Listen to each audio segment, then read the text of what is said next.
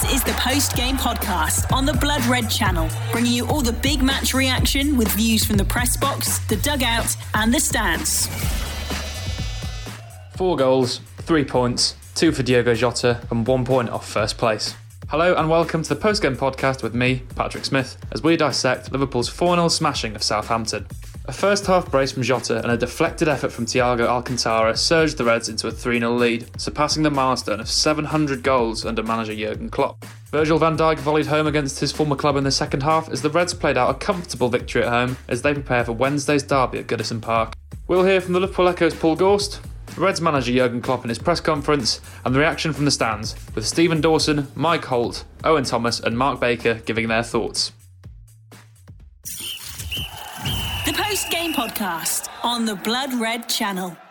Liverpool are up to second in the Premier League after a convincing 4-0 win here against Southampton this afternoon. It means that Liverpool have secured back-to-back 4-0 home wins here at Anfield in the Premier League, and there was a 2-0 win against Porto sandwiched in between that. So 10 goals without replies since the resumption of football last week. Jurgen Klopp said he hated international breaks prior to the most recent one, but certainly done his team a world of good. They were 1-0 up after less than 2 minutes. Diogo Jota, one of 6 changes to the team. He slid in from Andy Robertson's cross, who was another change. He was brought in place of Kostas Tsimikas, and the Scotland captain was excellent throughout. Set up Jota early on, and then Salah set up Jota for another tap-in as Liverpool really turned the screw on Southampton, and from there you never really felt that Southampton were going to force their way back into it in the way that Brighton did here a few weeks ago. Thiago Alcantara, it's been a great week for him. He made it 3-0 with a shot via a deflection after a wonderful little step over on the edge of the box. He deserved the slice of luck, in all honesty. It's been a good week, as I say. He was superb against Arsenal last week, and he capped off his performance against Porto on Wednesday with one of the goals of the season, and was given a standing ovation here when he made way in the second half for Alex Oxlade-Chamberlain. And that was after Virgil van Dijk had volleyed home from a Trent Alexander-Arnold corner to make it 4-0. Liverpool quite comfortable winners in the end, and they're now up to 39 goals for the season. It's the most they've ever scored at this stage of the campaign under Jurgen Klopp. They're up to second.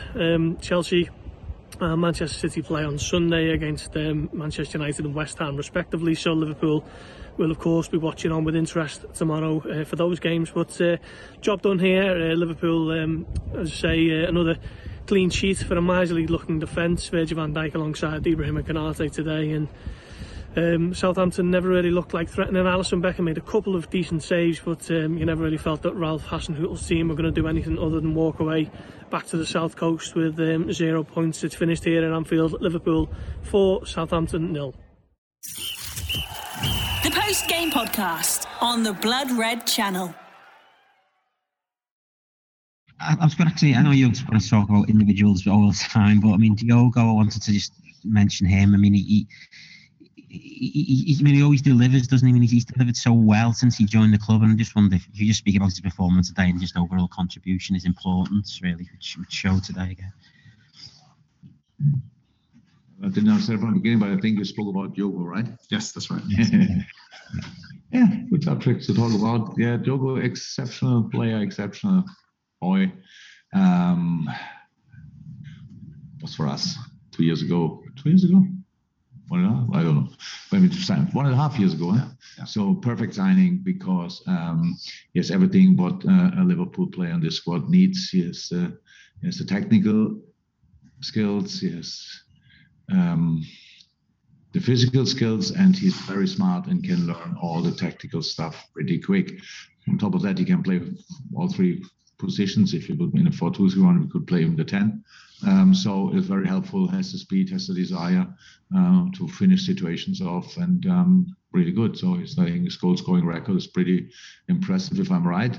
Unfortunately, he had a big injury last year, and that is never helpful. But he's back, thank God, and fits really well in this team, and I'm really happy for him.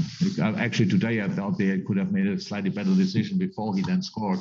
Maybe he was smart enough to wait for the next ball that he can finish it off easier. But I thought we should have scored with the situation before already. But all good, and Diogo is a good player. I mean, I was just going to say that it takes this kind of special character to have come to Liverpool when you saw what Mo, Bobby Firmino and Sadio have done, and feel as though you can, not only be an understudy, he's more than that. I mean, I think it takes a certain character to do that. Yeah, but it's the right decision, because when we like hypothetically talk to a player and he said, yeah, where will I play? You decide about that with your performance, by the way. It's not written in stone that we always start with the same lineup, but that all other players are really good in our squad as well. That should be not a surprise. But in the end, it's about making 35 really good games instead of getting somehow through a season and playing 50 games. So it's completely normal that you have to get rested and all these kind of things. And for these moments, you need more than 11 players in a squad. Definitely, I know that. And you need more than 3 strikers, even when you play with 3 strikers. And that's what we have, thank God. And he was smart enough to see that. And that's why he made the move. And that's why he can contribute so well. Thank you. Graham Bailey is next. We haven't got a video, but it doesn't matter if you want to turn your mute off, Graham, and ask the question, and then we'll go to Paul, unless we've got other hands. Graham Bailey doesn't appear to has asked to join the panel, but no question, Graham. Okay, just give us a second. Oh yes, go on, Graham, fire away. Hi, Jürgen. Obviously, we're coming closer to January now, when you will be unfortunately losing Sadio Mane and Mo Salah. Have you had any confirmation yet of whether the players will be available for the Chelsea game in early January? Not really. It's early for that. We're still talking. But you're hoping that you may get an agreement for that? Yes. Thank you. Thank you. Okay, James Pearce, and then Paul to finish. James. Hi, Jürgen. That's 39 Premier League goals for Liverpool already this season in 13 games, the most Liverpool have ever scored at this stage of a top-flight season. That fluency must absolutely delight you. And where do you think that? What is the main difference? Is it just the fact you've got key personnel back this season compared to last season, that you've rediscovered that fluency of the title-winning season? I think it's not so easy to talk about football games when you lose them like we did last year too often in a specific period of the season. But I knew what we are lacking. We were lacking stability. We didn't have stability, not because we had no centre half for a while and had to find solutions for that.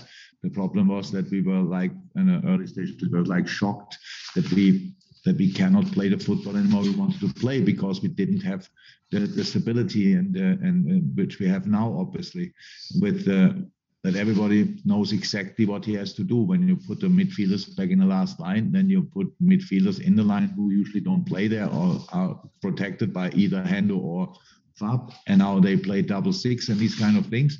So that's a problem, and all of a sudden you lose your rhythm, and that's what happened to us last year. We had to find solutions. Thank God we found the solution early enough to qualify for the Champions League. And this year we had a preseason, which was a proper preseason, which was incredibly helpful, and especially up front with Sadio and Mo. They had the longest preseason I'm pretty sure they had for ages, and that was helpful. So we could really work on a lot of things and found the stability back. Talking about stability, I was not happy with the chances we conceded today, to be honest. Because I have no problem that Ali has to make saves in a football game, but these saves were too spectacular. 1-1 against a goalie should not happen twice in a game, for sure not. So we have to really work on that. We have to be as stable, serious, ruthless defensively as somehow possible. That gives us then the platform to play football, and then we can create and then we can score. It will not be forever like this, that we score 2 goals per game, but it happened so far, and so good. But if we win a game 1-0, I'm happy as well. Final question in the presser, Paul Joyce. Yeah, again, I know you're always confident that when the players were back that you would do well again as a team, win matches again. How much credit do the players deserve, though, for being on this run? Because we shouldn't take them for granted, really. The playing sort of quality football every game at the moment. Yeah, So we look, but it is about that. It's my job is to set a team up. My job is to make a lineup, to organize training sessions, to help them creating an atmosphere in the team. But then on the pitch, the boys have to helpful if they follow the tips or advice or hints we give them. But they have to do it themselves. That's how it is. And the things what happened to this team in the last few years, they were special, and it's mostly because of the outstanding mindset and mentality of the boys. They push each other, which is absolutely helpful. And I see it actually that way. I'm not surprised, and I don't think now we deserve too much credit for trying to play the best football possible every 3 days, because I think that should be possible 3 times a week. But I don't take it for granted as well. So we have nothing else to do during these 95 minutes. So let's play as good as somehow possible. That's the way we see it. And sometimes it works out and sometimes not. It's only 3 games ago that we lost at West Ham, and it was all of a sudden we didn't only lose at West Ham. We drew 2 games before, if I'm right. So what? Certainly the Brighton. Yeah, we drew games before. So all of a sudden we were in a bad moment. Now we look like we're in a better moment. The season is too long to think about these kind of things. We are able to play good football, so we have to force ourselves to do it always. Do you ever look at last season as a lost season because the team together? Do you ever get? No. I learned a lot.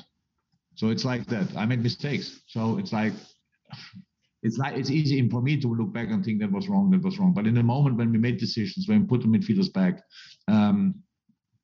and then played without protection in midfield, last line deeper, not really compact, a lot of moments. So maybe we should have just played Reece and Nate earlier, completed together and trust the boys more. In that moment, I thought they were not ready. Later on, they were ready. Now they could both play. No problem, really, no doubt about that. But that would have given us a bit more stability in other areas. And so we how I said, we lose center halves. It's like breaking a leg. But if you put the center halves then if you put the midfielders then in the last line and open up other gaps, then you break your spine. And then all of a sudden you cannot walk anymore. And that's exactly like it was last year. And again, I learned it was not a lost season. I learned more than in other seasons. But it was a difficult season, and finishing that season on the 3rd position is absolutely an exceptional achievement, to be honest. I said it a couple of times, it was outstanding. But we don't think too much about that anymore. We are this season, it's difficult enough. We won a game in a very good manner. Nothing else happened, really. The post-game podcast on the Blood Red channel. Steve Dawson on Liverpool's 4-0 win at Anfield against Southampton. Another very satisfying performance, clean sheet. We're banging the goals in, aren't we? Looking really, really good, Liverpool. It's all very satisfying stuff. I thought Andy Robertson had a super first half. And not a bad second half either. I think I'm right in saying that Jurgen Klopp has gone on record as saying that Andy Robertson's the best left back in the world and that Trent Alexander-Arnold is the best right back in the world. That's not bad, is it? We've got the 2 best fullbacks on the planet. They're so different as well. I mean, it really provides real challenge for the opposition. I mean, Trent's all about what he does with the ball. Absolute quality when he centres the ball. But Andy Robertson, hits in a super ball from the left as well, curling away from the goalkeeper very often, just falling in front of the strikers so that they have a real gift of an opportunity to just put the ball over the line very often. He whips it in a different way to the style that Trent uses. There's a lot of pace in Andy Robertson's ball. He would drive it in many times. Not quite as cultured, I suppose, but in many ways just as effective.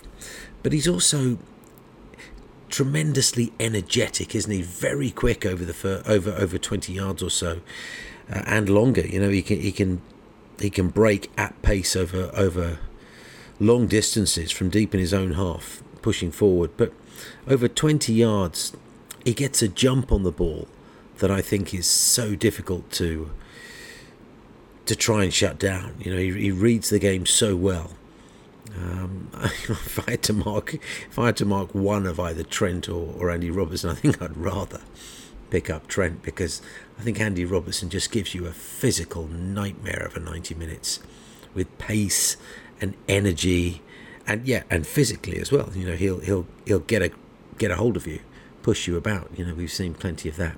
Super player, great to have him back, and the fact that we've got Kostas Tsimikas there available to make sure that he gets all the rest he needs is going to be a vital part of our season. And speaking of rest, and still concentrating on the back line, I continue to be fascinated by how Jurgen plays the central defensive lineup with the four top quality central defenders we have, and of course it goes deeper than just those four. We have an embarrassment of riches now, compared to how we struggled through last season with that ridiculous stretch of injuries. I think just trying to read what Jurgen thinks and how he views our central defensive lineup. I reckon he favours Joel Matip as Virgil's number one partner at the moment, and I think he's okay to play Joel Matip twice in the space of 4 days, but I don't think he's so confident of giving him a run of 3 matches in 7 or 8. I think then he starts to worry, and I think this is where Konate will come in, and it'll take time, but this is the situation, the system in which Konate will build himself into a Liverpool player over the next year or so, coming in like every third game or so for Joel Matip, and in games such as the next Champions League match where we have nothing to gain. It's a great opportunity to bring players in and give our first string players, and let's say our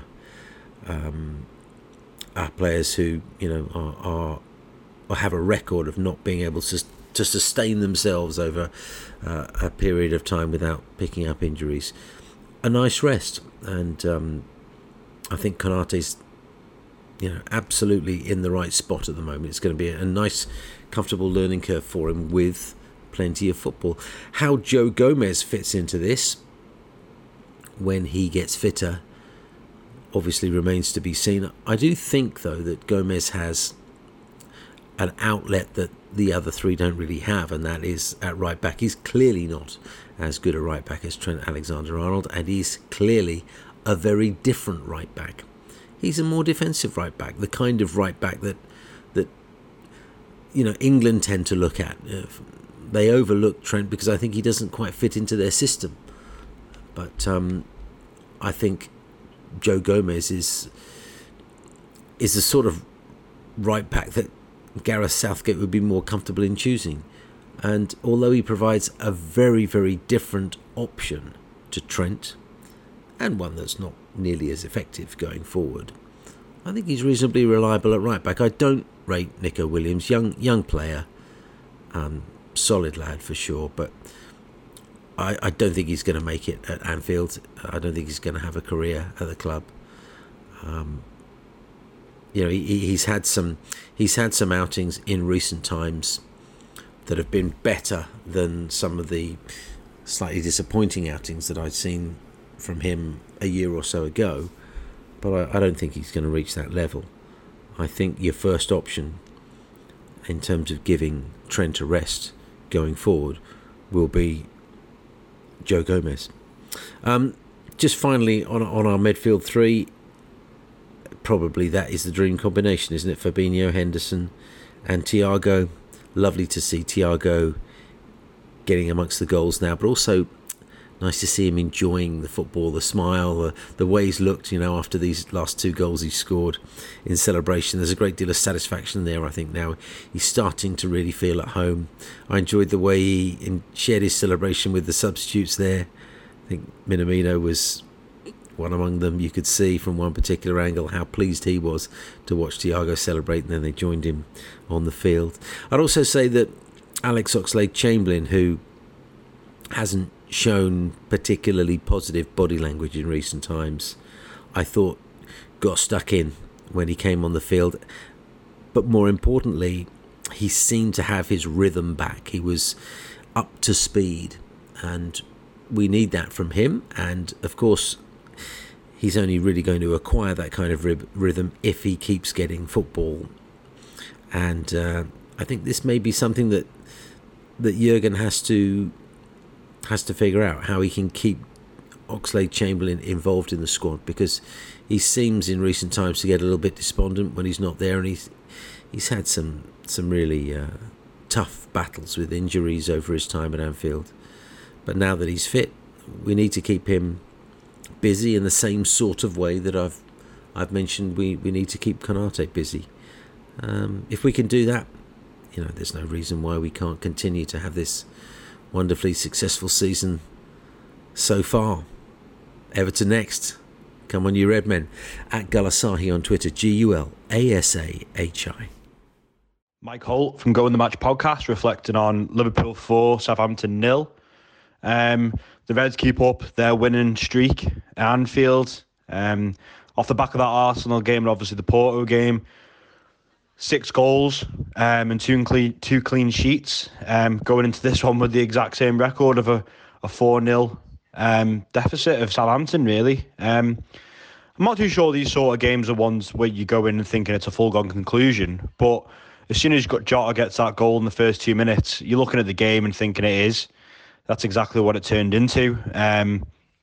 Southampton didn't really lay a glove on us.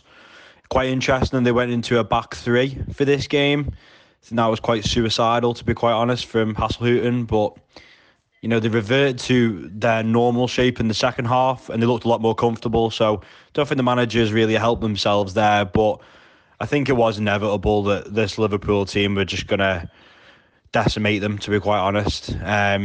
Looking at the starting 11, we went full strength. Some people were questioning Konate coming in, but I thought he was really good against Porto. He's got to get the minutes in the tank. We've got to rotate. We've got to give the likes of Matip a rest, and that's why we bought Konate. And I thought he played really well. I think he got put under pressure a few times. With the throw-in from Trent, and in that instance, it's good to see him tested and see what he's made of. So no, I thought he was really good. In terms of the goals, obviously Jota picks up 2, could have had a hat-trick really. Thiago getting his name on the score sheet again, fortunate with the deflection, but he's getting himself to that edge of that box. And I think I like seeing him at the edge of the box. He's got that in him that he can shoot, or he can thread a little ball through to one of the front 3. Or sometimes the way we were going to front 8. And Van Dijk pops up with one, which, the season we won the league, he was popping up and contributing that season. It's really nice to see. But yeah, it did turn into a bit of a foregone conclusion. We controlled the game. We finished them off in the first half, so they had nothing to come back. Almost like the Brighton game. I can't let that one go. 2-0 up. You need to get the third to kill it, and that's exactly what we did today. You don't let the opposition back in. Obviously this game's at 3:00 on a Saturday. City have got to play. Chelsea have got to play. Again, we're asking those rivals to go again and get their victories. So it's good to put the pressure on them. And we just keep going. I think Henderson said it at the end of the game. You don't want to send a statement out. Obviously, that's what we're doing. But we focus on the next game. We get the 3 points on the board. And so long as we carry on with that mentality throughout the season, this Liverpool team will go very, very far. The post-game podcast on the Blood Red channel. Hello, this is Owen from Cop On Podcast. On the 13th of June 2019, 2 chefs in a place called Oneonta, New York State, produced what they claimed to be the world's largest recorded donut.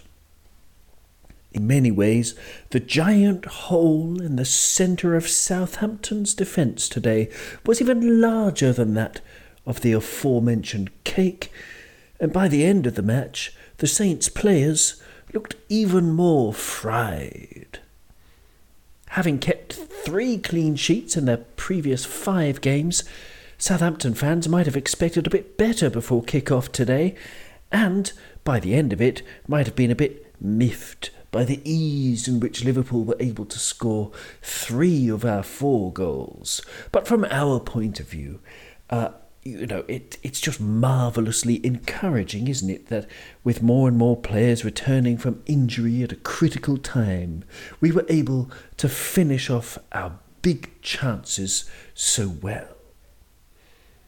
In the chaotic and congested city that we call the Premier League, this was easy street, but credit to our players for making it seem so. Many might skim over Alisson Becker's first half performance, but the 3 massive saves he made were all huge moments, and it's glorious that he's showing such consistency and presence this season. Long may it continue. Diogo Jota's a funny one, isn't he? I love the guy because anyone who manages 7 shots in 80 minutes, with 2 of them finding the back of the net, can only be referred to as a major threat. However, there are at times in which his hold-up play is far from adequate, although I'm sure our coaches are aware of this, and I also 100% believe that he will improve in this area. In general, of course, there's absolutely nothing to complain about, as Southampton must have viewed Diogo Jota alongside Sadio Mane and Mo Salah as perilously as my mother views a glass perched on the edge of a table. Panic stations all round. This is Owen from Cop On Podcast saying, well done, Liverpool. I mean, we could even have done better. I don't think it was absolutely vintage as the scoreline suggests, but I'm thoroughly proud, I'm really happy, and I'm looking forward to Wednesday now, where the small matter, dare I say it, the little matter, of Everton, the Ev, Rafa, and that rat with tiny arms await. Come on, Liverpool! Really good win and performance from Liverpool against Southampton, and 2 much-needed back-to-back victories after the poor performance and results at West Ham, which obviously badly affected Liverpool. And in terms of the points accumulation and falling behind Chelsea and allow Manchester City to leapfrog them, and one that Liverpool can't really afford on a regular basis if they're going to compete for the Premier League title. So very important. But not just obviously accumulating the points in the last 2 games, but also the manner of the 2 performances where Liverpool have absolutely been back to the best. I believe it probably helped them, the 2 opponents that played against Southampton and Arsenal, both, well, in Arsenal's case, absolutely likely to play from the back, but also Southampton are a team who like to build from their defensive third, and Liverpool's positioning and distances to regain possession and counter-attack when the ball's turned over has been first class really in the games. So I thought I'd just touch on 2 players really today, and there were 2 players who came in last summer, Thiago and Diogo Jota. They were the 2 big signings obviously from last year, and both had sustained periods of injury for last season. I mean, I'll start with Thiago, and a player who is just a fantastic player, one who I've followed throughout his career. He's a big watcher of Barcelona, and obviously came into that, what was the greatest team ever, and it was just a bad look in terms of timing really, that he was up against Xavi, Iniesta and Busquets for their midfield positions, and he was always seen as the higher to Xavi really, but unfortunately his development and the way his sort of age bracket and when he developed into the side coincided when Xavi was still in his prime, and it was difficult for him to accumulate a regular amount of minutes and a regular position, more like in the side. Got plenty of minutes, but that regular position in the side which he craved, and obviously then he moved on to Bayern Munich. But as a footballer, he's an absolutely unique midfield player, Thiago, and all this nonsense that was spouted last season from such lazy journalism and lazy punditry about him slowing the game down for Liverpool, which is just absolute nonsense and always was. I mean, is he a player who can control possession better than any other player in the Liverpool squad and dictate the tempo of a game? Absolutely. Liverpool average far more possession, or a larger numeric percentage of possession when he's in the side, and it gives Liverpool much more control with which to build the game on a regular basis, such as his ability to pick up spaces in deeper positions and play through the thirds and circulate the ball, whatever the game whatever the game needs at that time. He's able to adapt to that and slowly or speed up the game depending on how he sees fit. And very few players in Wales football have that ability. And so the idea as well, with the lazy punditry, and I go back to that again of, okay, slowing Liverpool down. Well, if you look statistically, no one plays more progressive passes than Thiago. So as well as having that great dictation of the tempo of the game, which he does better than anyone else, he actually progresses the ball more than anyone else as well in that midfield. And in terms of the league, is in the highest percentage within individuals within the league in that midfield position for being able to do that. And that's not just over a short distance, because we know he excels at breaking lines with passes, but also over longer distance where he's got an excellent range of pass also. So altogether, that elite ball progression from that area helps Liverpool be able to transfer the ball quicker throughout the pitch. And again, just a total myth in terms of a nonsensical, lazy arguments that people were putting forward to that. So then you'd also think about the other aspects of his game in which he excels in. Now, another one is, well, he doesn't cover the ground good enough, he doesn't press the ball enough. Liverpool are more vulnerable when he's in the side, which again is absolute nonsense, because I am confident in the statistics that apart from Naby Keita in his time at Liverpool, no player has regained possession of the ball more often than Thiago and been able to steal possession. So whilst he hasn't got the physicality which you would necessarily ordinarily think of in a midfielder who's going to win the ball back at, say, for example, a Fabinho with that long stride, or a Keita who's very quick in short spaces, what Thiago has got is excellent positioning. If you think about the great Barcelona sides, Xavi, Busquets, Iniesta, no team have ever regained the ball as often or as frequently as that team.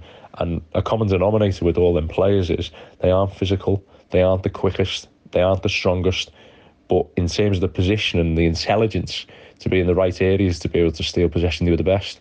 And Thiago's no different in that sense.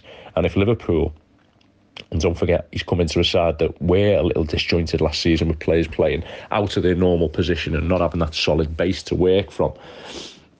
But he's still, in terms of the numerics of actually winning the ball back, was, again, one of the most advantageous players for Liverpool in that sense. Now, put him in a side where Liverpool this season, which do have all the platform to attack and defend to the best of their ability with the best players in the best positions, and his intelligence to win back the ball in terms of his distances with his teammates. And you just get a complete midfield player, because you're talking about an elite ball progressor over short or long range, an elite tempo setter within the game in terms of being able to dictate how much possession his team has if he needs, and also a player who's vastly adept at winning the ball back with the quality of his intelligence, of his positioning. That is just a unique skill set, and the only thing that's hampered Thiago has been getting him on the field to play for a combination of games which, in Liverpool's best team, which then allows him to function to his true potential. I mean, you see his record with Fabinho when they're both in the side together. I think it's something like 13 wins, 1 draw. I think the 1 draw was at Everton, ironically, last season, when obviously they scored a goal in the last minute of the game. So, and they're no coincidence, the statistics. Great players tend to influence the game more than anybody else, and a side are more profitable when they're on the field of play, and that's certainly the case in Thiago. So if they can keep him fit for a sustained period of time and Liverpool get the right components around him in terms of the midfield setup, ideally your Fabinho and Henderson on a regular basis for the Premier League games, then Liverpool are going to be at their absolute strongest. And finally, the other player in Diogo Jota, really interesting signing when he came into Liverpool, because you'd always associated him with being a player for Wolves, mainly playing on the left-hand side of the attack, and you wondered where would he fit in for Liverpool with Manny. Obviously a player who accumulates so many minutes and is so consistent in the amount of games that he plays, likewise Salah on the other side, but his adaptability to play throughout all the forward positions. And I must admit, there has been times when I've wondered if he is the absolute elite level to play on a regular basis within a front three for the absolute elite teams, just because of some of the untidiness I've seen in his build-up at times, when he drops into areas and surrenders possession. However, he's getting better all the time in that sense, in his link-up and combinations, and he's an absolute killer within the 18-yard box. I mean, the timing of his movements, his intelligence to take up the positions, to meet passes or meet balls that are slipped across the penalty area, has just been absolutely first class. And although his goal scoring record has been fantastic for Liverpool, I think it's around about 1 in 2, he could actually have more goals. There's been times when he's actually missed some really good chances, but he just seems to be quicker than everyone in the terms of in that 18-yard box, in terms of his intelligence and movements. And while he isn't rapid, what you'd call sort of having that rapid pace to outstrip opponents, the fact that he's so clever in his mind and his term of movements gives him that yard, 2 yards, 3 yards, whatever it may be, to enable him to finish moves or gain opportunities. And a massive player for Liverpool to have, really. And you just look at it now, and it's massively important that to keep him fit during this period when both of the main 2 players in Liverpool's attack are going to be absent, and his versatility is going to be so important as well. The fact that he's actually dropped into that central area as well and performed so well in there, it wasn't something you necessarily see in his profile when he was playing for Wolves. I know he did operate there once or twice, but the fact of playing in that role for Liverpool and dropping in amongst bodies, which is the hardest position to play on the football field in terms of having your back to goal, pressure from multiple sides. And whilst he doesn't replicate Firmino in that sense, that obviously plays the role a little bit more differently and a little bit higher, his actual effect on the Liverpool team has not made it a negative effect at all. If anything, you could say his productivity in the box has actually made Liverpool go on a level in terms of the amount of goals they're scoring and how comfortable they're winning games. So when Firmino comes back, you would imagine that he'd play them wider positions in the attack, but everywhere he seems to play at this moment in time, he's a massive danger. And what a signing by Liverpool. What an identification of a player who's not only perfect for the side in terms of without the ball and attempting to regain it, but the adaptability that he has actually to play in the highest end of the pitch and the impact he's having. So I just wanted to mention then 2 players really. Thiago, world class, absolutely unbelievable. And Jota, who's a player who's really making the difference where it matters for Liverpool within the opposition box. And both players will be vital, depending on where Liverpool finish, come the outcome of the season, and keeping them fit is paramount. You've been listening to the Post Game Podcast on the Blood Red Channel.